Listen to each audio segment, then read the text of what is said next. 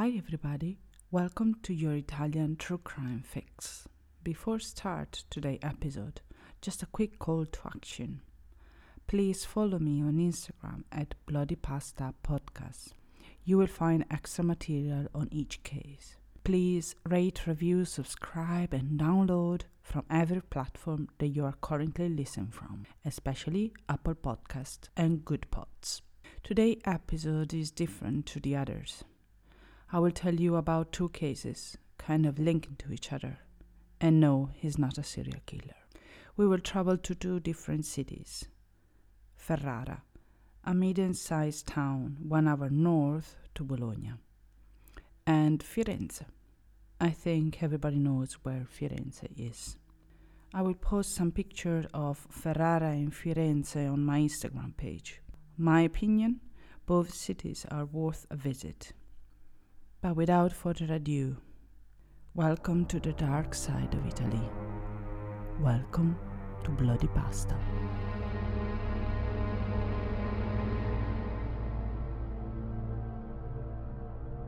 Ferrara lies on the banks of the River Po, with a medieval center full of monuments and historical and artistic beauty.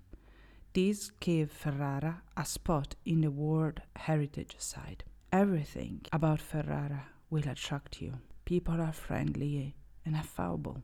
The castle dominates the city, and the Duomo, the church, is next to it. The streets of the city are a continuous coming and going of bicycles. But no one was on the street when our first story took place. I always thought that surviving to your child was an unbearable pain. Now I realize that in reality you don't survive. And I don't mean it figuratively. That is just the way it is. A part of me is out of breath. It is no longer. There's no light and no future. Because the breath, the light and the future has been taken away from me. Saturday, September 24th was a peaceful and cheerful day. After school, a lunch together, chatting and laughing. It was still summer and it was still hot. He walked his dog. He didn't do that often, but that day he went out with his music in his headphones. Everything about that day had a special aura to it. And thinking about now, it's like he wanted to say goodbye to all of us. He had a smile for everyone. The joy was in him. He met his friends group. Then he went to his little pizza delivery job. The evening program included a concert in Bologna. Before leaving, he stopped by the house to change his shoes. He broke it playing football. That was the last time I saw him alive. This was a direct quote from Patrizia Moretti, mother of Federico Aldrovandi, who died in September 25, 2005 in Ferrara. The 18-year-old had gone to a club in Bologna with friends the night before. Then a police check, a fight, and an unexpected death on the way back just before dawn. Monica Segatto, Paolo Forlani, Enzo Pontani, and Luca Pollastri. They were all found guilty of manslaughter and sentenced to 3.5 years in prison. Federico's case has been in the center of debate for a long time. Everything thanks to a blog started by his mother, Patrizia. But who was Federico? Federico Aldrovandi was born in July 17, 1987, in Ferrara. The father, in fact, was a police officer, and the mother was an employee of the city. Federico enrolled the technical school for electronics in high school, and he had a lot of interest and engaged in a variety of activities in his spare time, like every teenager. Federico was a supporter of the local football team, European football, and the name of the team is SPAL. He loved to go on games and to go to concert. He also played the clarinet, and he's been taking karate lessons since he was 11 years old. Karate was another of his great passion. He was working as a Pony Express in the local pizzeria from time to time. Federico was waiting to take his drive license exam just before he died. Federico went to a social center club in Bologna with other 4 friends just hours before his death. The group had arrived to attend to a reggae music concert. It was the first time they went to the Link, this social center club. Inside of the club, they lose sight of each other, and during that night, he consumed a small amount of drugs and alcohol during the evening, as evident by the post-mortem exams. Federico was an occasional drug user, and then on the Saturday at the disco, he tried heroin by inhalation, a small amount of ketamine, ecstasy, and he also taken some cocaine and LSD. He tried drugs out of curiosity, but he was not a drug addicted. He didn't seem to need any assistance. On the way back, everything seems normal. Nothing can predict what happened shortly after. Federico appeared calm. On the way back in the car, he fell asleep because, it was almost dawn. Getting out of the car, he appeared to be sober, and he did not stagger on his legs. Federico was not left alone by his friends right away. The 5 of them shared a final cigarette on the benches in the park. Federico then makes the decision to walk home by himself. Minutes later, a patrol car with 2 police officers stopped him. According to the agents, Federico was a violent invader who was clearly agitated. The Carabinieri said they had been attacked and requested reinforcement as soon as possible. The 2 initial agents are inside of their vehicle when another patrol car arrives in Via de Ippodromo. Federico and the cops get in a fight. At the conclusion of the clash, 2 broken batons are in the hand of 2 of the officers. The agents call for an ambulance shortly after 6 a.m., which arrive in Via de Ippodromo in a matter of minutes. According to the health works, Federico was found lying on the ground, prone with his hands handcuffed behind his back. They attempt to resuscitate him. Shortly after 6 a.m., Federico is officially declared dead. And what about his parents? This is how Patrizia recalled the 25th morning in her blog. I woke up and it was almost 8 o'clock. I started to call him and text him. Nothing. There was no way he wasn't answering. Normally, if he was late, he would always let me know. He told me I would stress him out, but he didn't want to worry me. I arrived at the idea that he just has lost his phone. Then his father started to call him too. On Federico's phone, his father was not saved under father or dad, but with his name, Lino. A voice answered. That voice strongly asked who was on the phone and asked to describe Federico. Then the same voice qualifies himself as a police officer. And to our questions, he answered that he had found the phone on a bench near the racetrack and they were making inquiries. Then he hung up. Immediately, I searched for the police station number, and I also repeatedly tried to call a friend who works there. Nothing. An operator replied time later, "I'm sorry, there's a shift change. I'm not informed about anything. As soon as we have news, I will call you back." Nothing for another 3 hours. I spent a long time panicking, called everybody, hospitals, friends, and again the police station. At the meantime, Stefano, Federico brothers, rushed out on his bicycle, tried to search for him.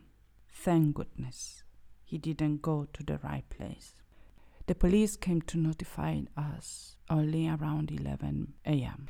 after they had taken him away. His body was on the road, alone, in the street from 6 to 11. And they didn't call me. He was my son. No one has the right to keep a mom away from her son. And they told me they did it for me, because it was better than I didn't see. At that time, I even believed them. The police said a local resident had called them because she heard screams. They also said he had just injuring them himself by banging his head against the wall. This turns out to be all false. Denied just by examination. Federico was disfigured by the beating. A long time later, I got back his clothes. He was wearing a t-shirt, a hoodie, and a denim jacket. They were completely soaked in blood. They said he didn't want to get cold, and he was struggling, and even stood on the police car.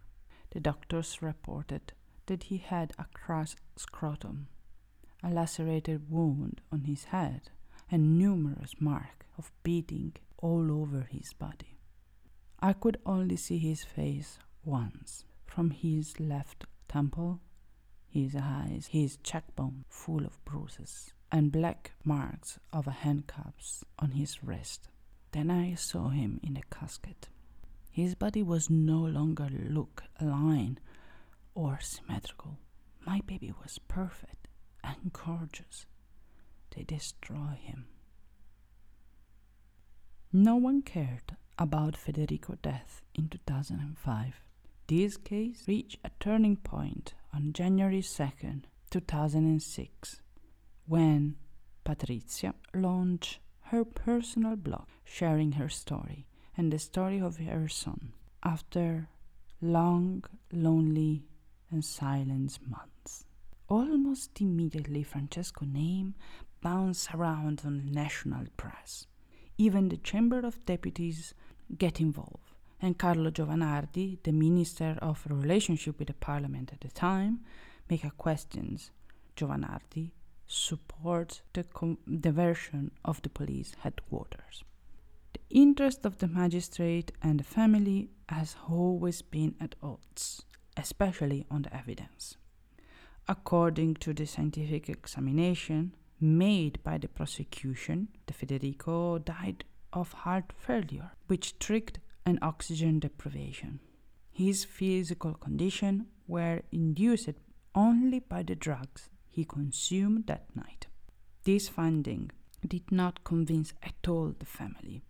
They believed that Federico died as a result of his chest being crushed based on the sign of violence they saw on their son's body. According to the parents' scientific analysis, the agents took his breath away by climbing on his back with his knees. However, the family examination revealed that the teenager consumed the same amount of substance and drugs as the prosecutor officer consultant revealed, but they conclude there was not enough to cause a respiratory arrest. The name of the 4 agents who intervened in Via dei Podromo on September 25, 2005, were entered in the register of suspects on charge of manslaughter in March 2006. Monica Segatto, Paolo Forlani, Enzo Pontani, and Luca Pollastri. The police officer position was aggravated by the testimony of a Cameroon woman who lived very close to the area and testified in front of the magistrates. The woman claims to have witnessed some of the conflict between the agents and the teenager. During the trial, new expert report definitely rules out any link between Federico's death and the drug use. This brings us to January 2007, when the 4 officers were arrested and charged finally with manslaughter. The first hearing was scheduled for October of that year. The prosecutor entails a series of testimony with new elements emerging as the procedure progresses. Turns out, for example, that the prosecutor did not conduct any investigation in Via dei Podromo, that the police car against which Federico would have been struck in the head, as well as the batons, two of which broken, were not confiscated, either searched properly. The tape, which contained the communication between the headquarters and the petrol car, was made available to the prosecutor much later after the fact had occurred. The judge welcomed the expert report, Professor Gustavo of the University of Padova. He concluded that Federico died of asphyxiation as a result of chest compression, confirming the family position. The officer pressured the teenager drunk, according to the professor, caused the heart to be crushed, resulting in his death. The judge, Francesco Maria Caruso, sentenced the 4 police officers to 3.5 years in prison for the 4 officers.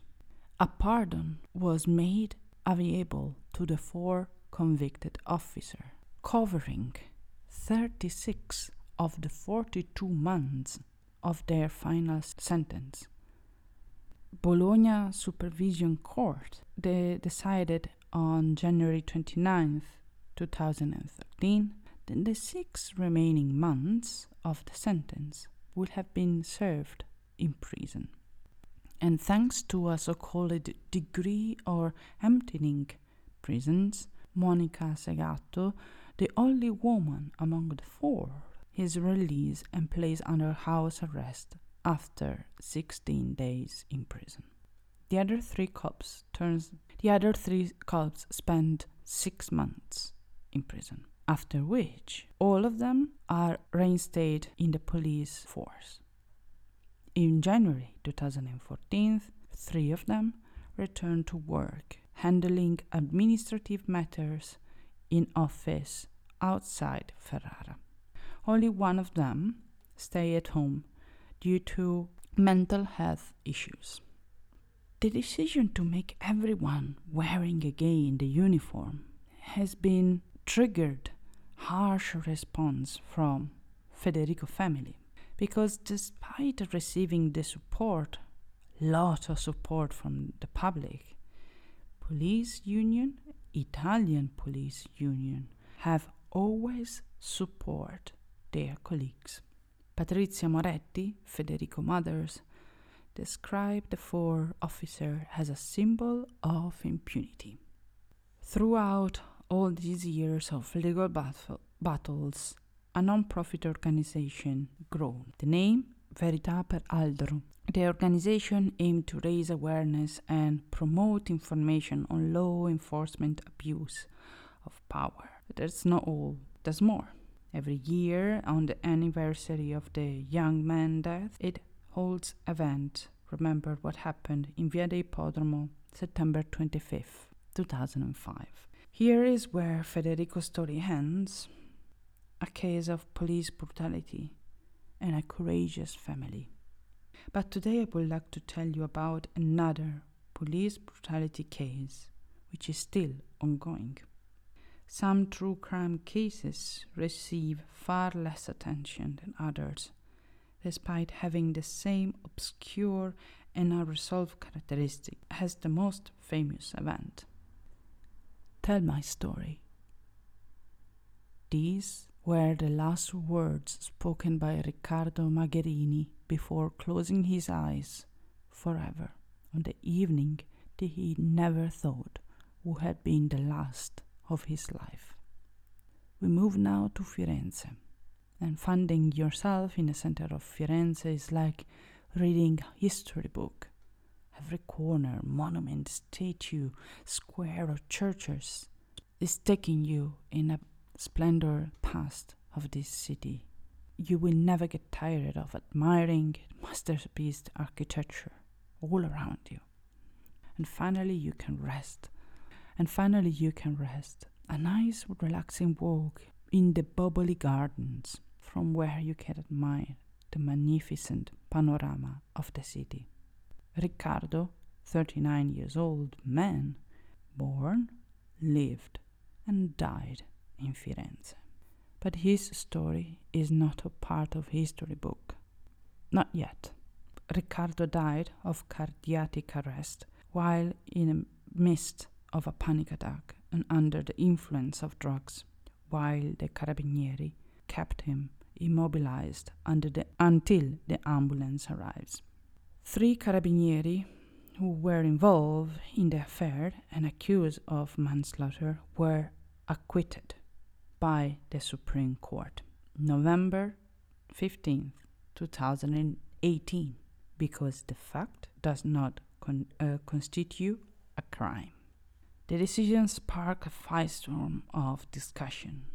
So let me tell you a little bit about Riccardo and all the circumstances surrounding his death.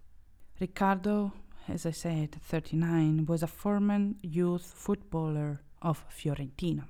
He has a young son and had recently divorced his wife.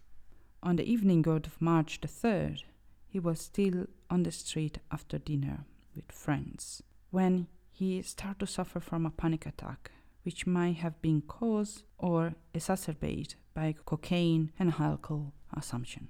He became agitated. He believes he's been followed. Paranoia. He tries to seek help by approach people on the street under the influence. Didn't help. He scared people off. Then he called a taxi after midnight, begging to be escorted in his mother's house. While in the taxi, he gets to an argument with the driver. Riccardo assaults him and accuses him of being his enemy. Paranoia. Panic attack. The taxi driver freed himself from Riccardo's grips and fled in his car, terrified. Riccardo is now alone in the street again, continues on foot, increasingly shaking. He pulls over several cars, believing he was pursued by bad guys and seeking help. But he turns violent. He breaks a restaurant glass door and snatches the phone from a waitress. He then collapses on the ground, on the sidewalk, curls up into the fetal position, tries to protect himself from unknown enemies. After receiving 2 late-night phone calls, the carabinieri intervene. Riccardo seems to feel better. He returns the stolen phone to one of the witnesses, but he doesn't want to follow the carabinieri. He resists the arrest, and they retained him immobile. A phone call to the central station March 3rd at exactly 1:21 a.m. announced Magherini immobilization and anticipate the need for an ambulance. At that point, what happened is not clear. Riccardo is not calm, but he is immobile on the ground, unable to react. Despite this, 10 different witnesses, each of whom was heard separately, alleged the carabinieri kicked him multiple times. Instead, another carabinieri slammed Riccardo's chest on the ground with his knees on his back, causing the man to scream that he can't breathe and declare, "I am dying." One of the witnesses stand out in a fairly comprehensive and instructed video. They capture a significant portion of the arrest and start to scream to the carabinieri, "Not the kicks." Magherini is hurt and unable to breathe, so they call for an ambulance and assistance, claiming that he's dying. 12 minutes pass from the time he was immobilized until the ambulance arrives. An infinite amount of time during which the man experienced breathing difficulties until fainting and dying, which occurs approximately 5 minutes before the medical assistant arrives, while his body is still crushed on the ground by the pressure of the carabinieri. Riccardo died of cardiac arrest, facilitated by a postural asphyxiation, a factor that frequently prompts comparison with Federico Aldrovandi case. The death of George Floyd, who died in 2020, had several parallels to Riccardo case, so much so that in honor of George's death in June 2020, a demonstration in Florence took place in Piazza Santo Spirito, getting on their knees, just like the symbols of protest in US. But no protest was held for Riccardo. Despite multiple stories confirming the same scenario and initial request for conviction, the three carabinieri were acquitted in the Supreme Court in November 15th to 2018 because the fact do not constitute a crime. I learned about this story because Riccardo family. Again, a loud and strong voice of a family who want lawfulness and truth. Riccardo wants and deserves justice. Andrea, Riccardo's brother, said, according to the judges, if the pressure from the knee had not eased, the agent would not have been known that Riccardo would have died with that behavior. Despite his, the cries become increasingly weaker and rantles almost unheard. This sentence have killed his brother a second time. As a result, the Riccardo family petitioned the European Court of Human Rights through their lawyer, who, after accepting the appeal, formally requested explanation from Italy about what occurred on that fateful night in 2014. At this time, a number of questions remain unanswered. The Italian government must first determine whether the officer used the force was absolutely necessary and proportionate to the containment of the person stopped. As the court wants to know as well if the agents receive adequate training to prevent abuse and ensure that the subject voluntarily was protected. Another quote for Andrea Magherini. Something is clearly wrong with the system.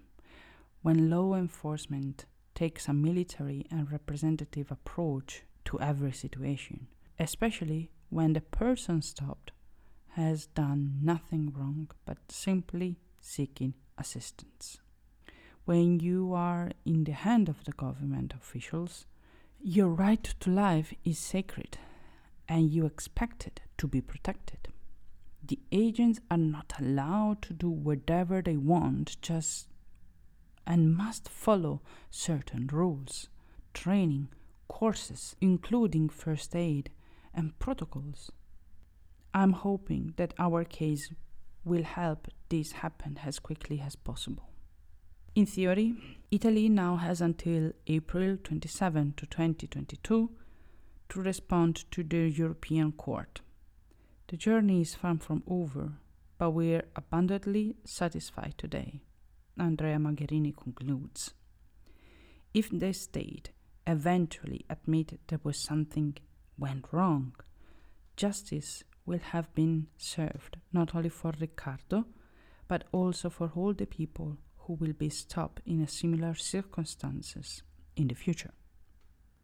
Here is where Riccardo's story will end for now. I hope I can give you an update later this year. For me, police brutality is an horrible crime, and especially if you're wearing this uniform and you disrespect the intrinsic trust of the population, especially when people need your help, your sentence should be longer. I would like to end this episode with another quote from Patrizia blog. If it was true that he was acting out on his own, why wasn't the ambulance called immediately? Why land him in such violent and bloody manner? He was alone. There was no one there. He was unarmed. He was not a threat to anyone. Why wait so long before notifying the family? Of course, so we wouldn't have to see him. If we had seen him like that, what would have happened? What resonance would have had? Until next time.